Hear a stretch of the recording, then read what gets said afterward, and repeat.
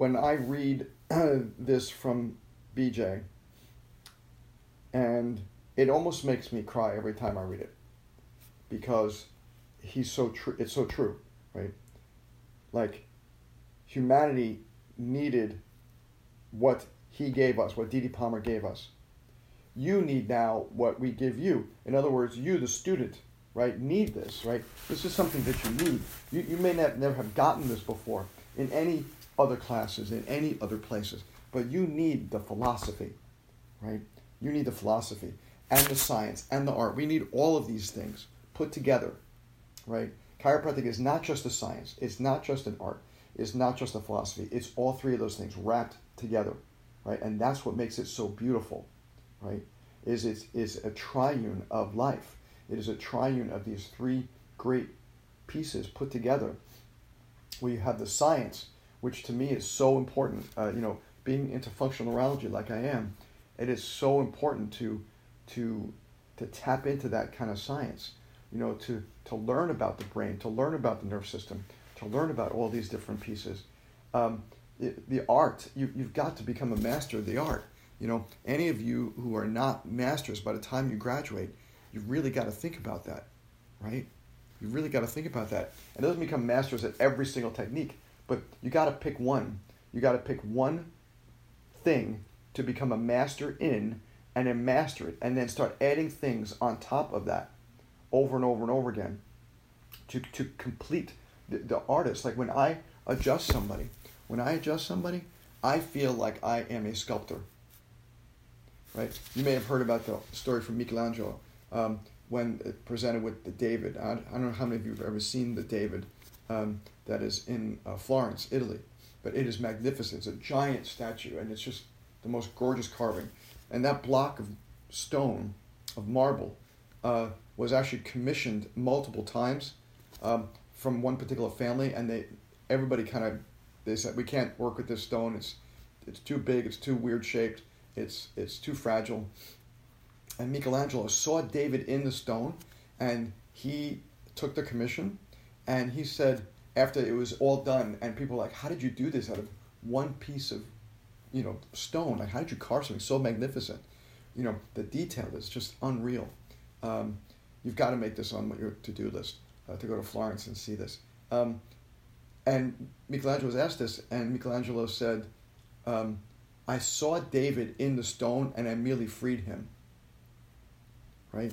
And that's how I look at every patient. I see the David, their perfection inside them, and I merely free them. Right? So I'm an artist. You're an artist.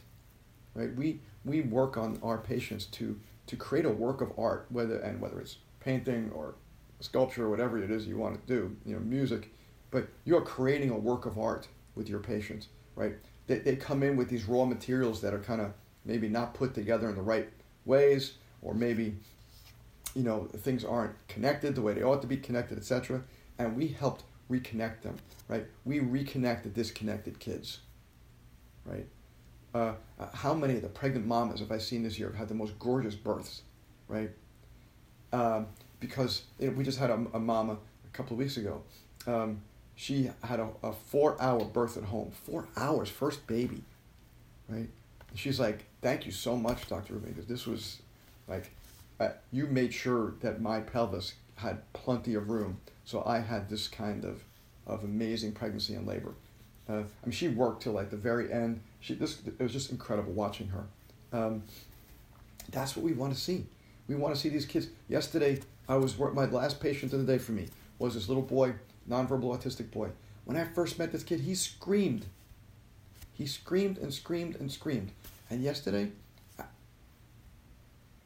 bring a tear to my eyes. Yesterday, in front of one of our interns who was helping me take notes, this little boy comes up to me and nuzzles into me and hugs me and stays in this hug position as I'm doing my cranial work and the bioenergetic work and the other kind of adjustments that I'm doing with him. And he's just nuzzling into me. And this kid hated my guts when he first met me, right?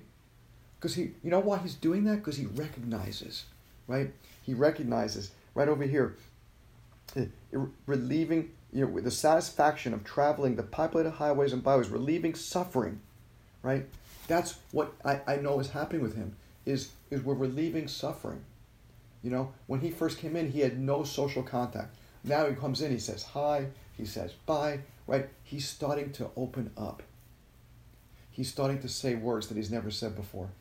What greater joy can I have than to give something like that to a mama or a dad or this little boy? And it says we're adding millions of years to millions of suffering people. You know, Beach doesn't say millions of years to million people have pain.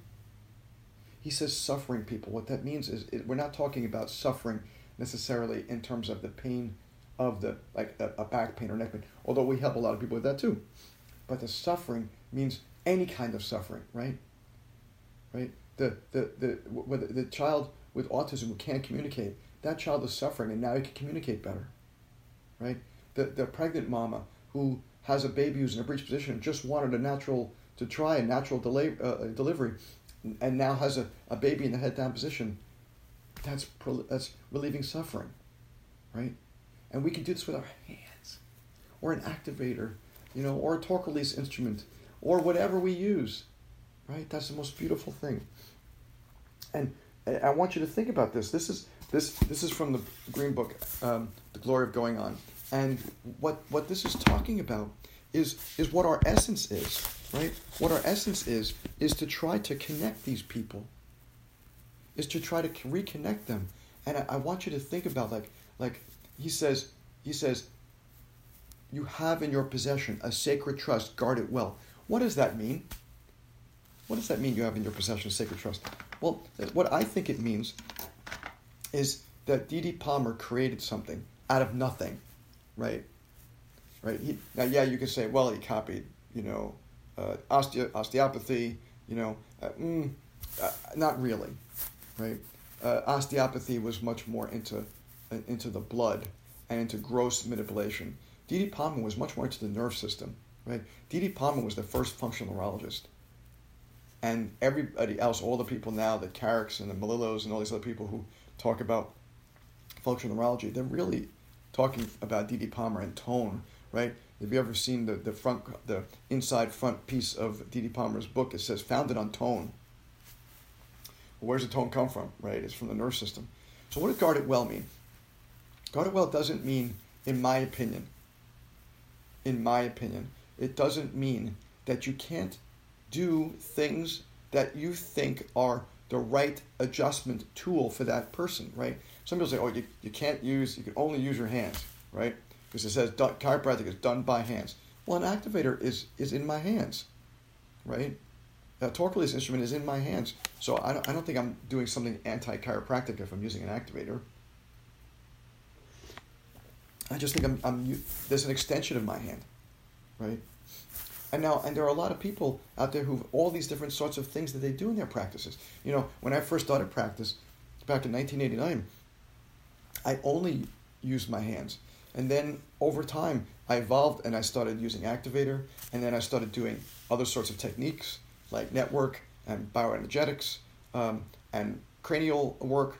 And then I started evolving into functional neurology when I was introduced to Melillo's work.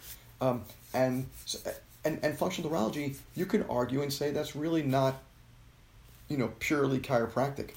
But the way I feel it is pure chiropractic because I'm using my hands to assess. I'm using my brain and my hands to assess what's going on with them, and then I teach them what to do at home, essentially. It's just giving people homework, right? That's all functional neurology is, right? In the way I use it, right? Now, there's a lot of people who use a lot of other gizmos and gadgets and stuff, and more power to them. As long as chiropractic, right, is the essence of what you're doing, and that is the foundation, right? The foundation of what you're doing, then you're guarding it well, right? If you're saying, well, this gizmo, that I'm using is the thing that's done it, right? Or this vitamin, this supplement is the thing that's the most important. Well, that's not chiropractic, right? Not that it's bad or wrong. It's just not chiropractic, right? To me, the essence of chiropractic is that this, you know, I have friends and colleagues who have multidisciplinary practices. It's phenomenal. It's phenomenal as long as they can explain that the foundation of what we're doing is the chiropractic adjustment, right? And a lot of people will say to you, because like how long does an adjustment really take, right? It takes a couple of minutes, really, 3 to 5 minutes, right? So it's not like when someone says to you, even in clinic, obviously in clinic you're spending like an hour plus with people, but the adjustment in and of itself takes a few minutes, right? But people will always say this to you, is that it? Are you done? Is that it? And your answer is, the adjustment is just starting when my hands are done with you. That's when the adjustment is starting, right? I may have delivered the adjustment. It's just like I'm giving you a present, right? That has like a timer on it. And here's the present. The present is an adjustment. And now, when you actually leave, now the present opens. Now the nerve system starts working, and the afferents and afferents that were on before are now turning on, right? And now the muscle spindles and the Golgi tendon organs, right? And the group 1A and 1B afferents and all these things are all starting to turn on after you adjust them, right? The dorsal root ganglia is lighting up because the input of the afferents are just going like this, right?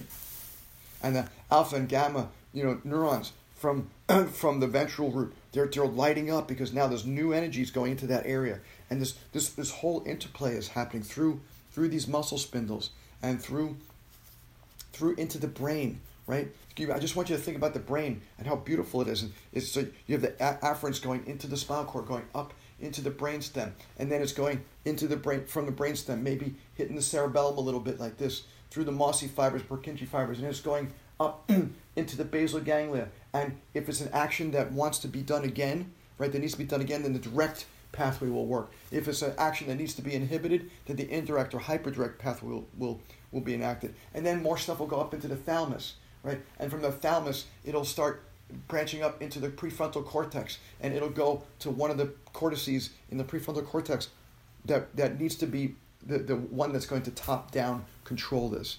And it's like, wow, what an interplay from your adjustment. And they've proven this, right, with functional MRIs.